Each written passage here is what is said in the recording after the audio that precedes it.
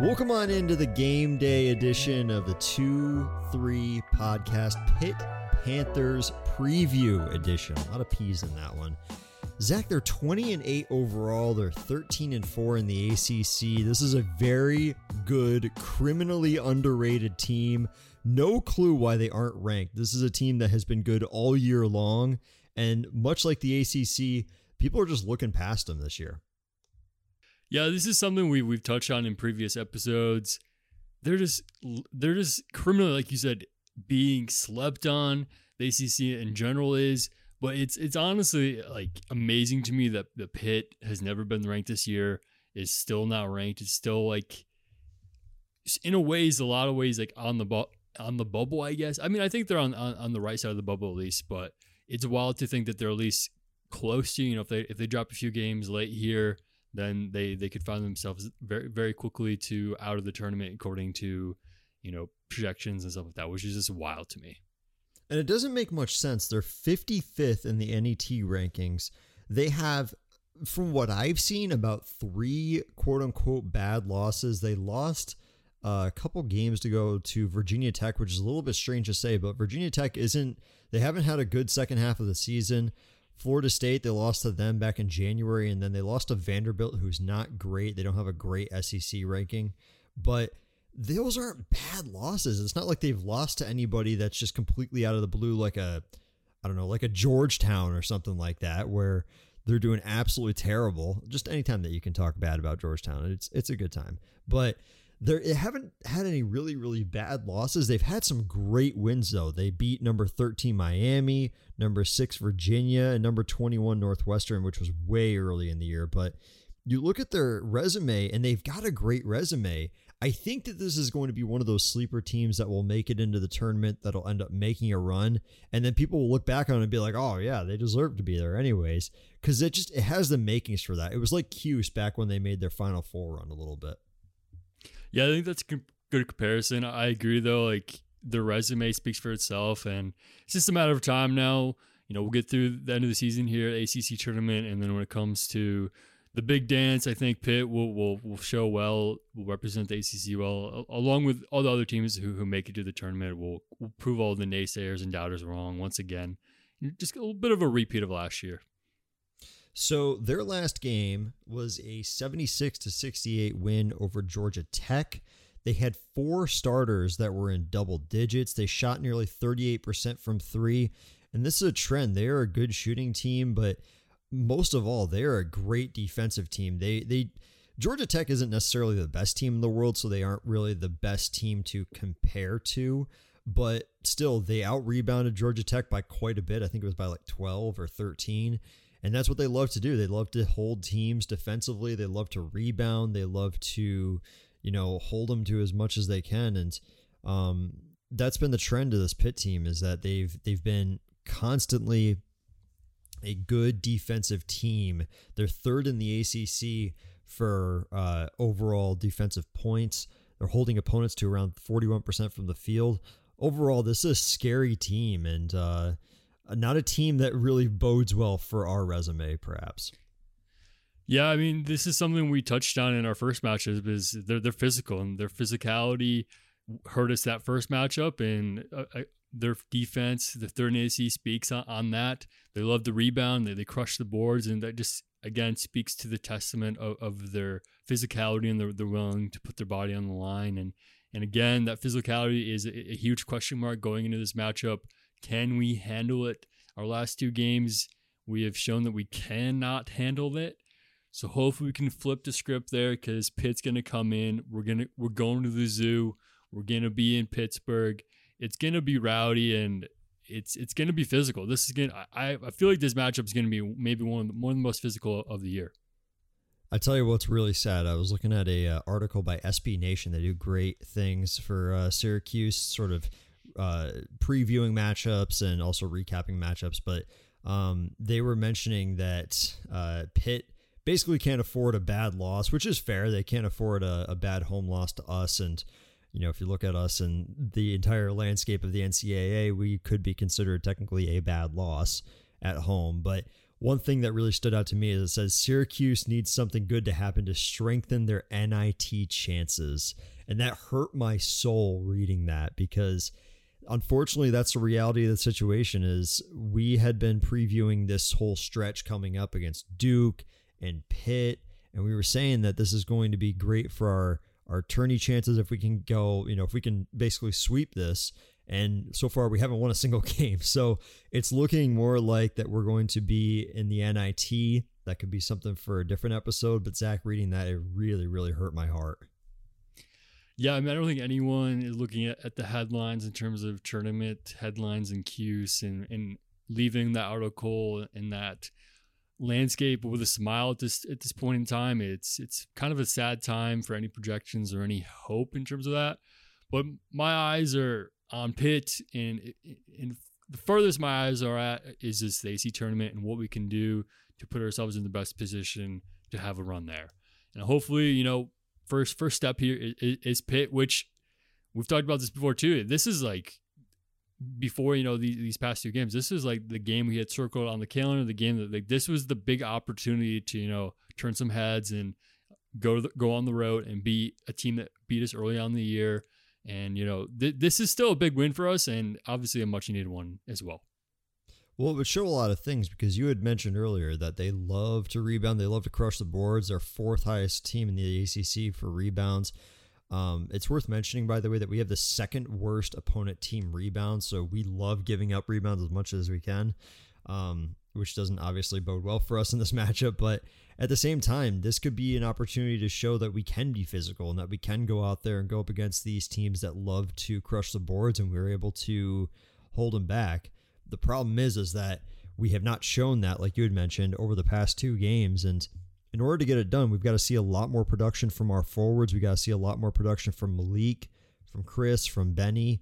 And I just worry that, this is not going to be a great recipe. But in order to win this matchup, that is definitely going to be the secret, is out-rebounding Pitt as much as we can. The big thing about Pitt, too, is these guys are grown men. ESPN did a little lineup age comparison with the age of the starting five for Pitt and compared it to the starting five of the OKC Thunder, and Pitt is older, which is just insane to say that. Pitt has two guys are 24, a 22-year-old, a 23, and a 20-year-old. These guys are veterans. They're all this is like a melting pot of transfers coming into the school, and they have the experience and the age, and these guys, especially when you compare that to our heavily freshman roster, which has obviously been the rhetoric of this whole year, it's quite the comparison. I tell you what, though, a lot of those senior-led teams and grad student-led teams, the older ones, are usually the ones that go pretty far in the tourney. We've seen that with Gonzaga quite a bit, because Gonzaga has a lot of players that will just kind of stick around for all 4 years, and they'll end up being one of the oldest teams out there in the field. And they usually go pretty far because they have that experience and they're able to compose themselves in really high-pressure situations. This could be a team that is really slept on in the tourney, and again, that is definitely down the line, but it's certainly worth mentioning, Zach. And when you look at this player breakdown, all of these guys have really high production despite their age. Yeah, first guy on our breakdown is Blake Hinson. He's the forward, averaging 15.5 points a game at 6.2 rebounds. He leads the team in both those stats, and he's a really, really great three-point shooter for being a forward, almost 39%. And expect him to shoot a lot of threes. He leads the team in attempts. And in our last matchup, he had a whopping 25 points and 13 rebounds. So he crushes the first time, and I expect him to crush the 3-point line again and be a big presence today. Yeah, I definitely remember him. I definitely remember him dropping some threes and really like crushing us. Listen, that last game was pretty tough. Despite only losing by 2, it felt like we lost by quite a bit more because we had a decent comeback going, but we weren't able to get it done. I'm looking at this whole roster, Zach, and it's just interesting that they've got 4 guys that average double digits on their team, and I don't remember the last time that we had seen that. for a team to be that well rounded. We've always seen players that, are basically heading the whole lineup. They're having, all of the pressure on their back, and they have like maybe averaging like 20 points a game. The next guy's like 9. So it's interesting to see that this is really, really well diversified among this lineup. Yeah, in comparison, like Cuse only has 3 guys in double digits. So just alone that, you're right, that is a very surprising thing. And oddly enough, the top 2 guys are averaging 15.6, and the next 2 guys are 10.9, which is just wild that the numbers are aligning in that way. But the next guy who also is averaging 15.6 is Jamaris Burton, a guard. He's a really good ball distributor. He's just barely undering Nelly Cummings in assists per game with 4.3. He only had 9 points in our first matchup, but he did have a team high 7 assists. So he's a really good ball distributor, and he's a really good, great guard.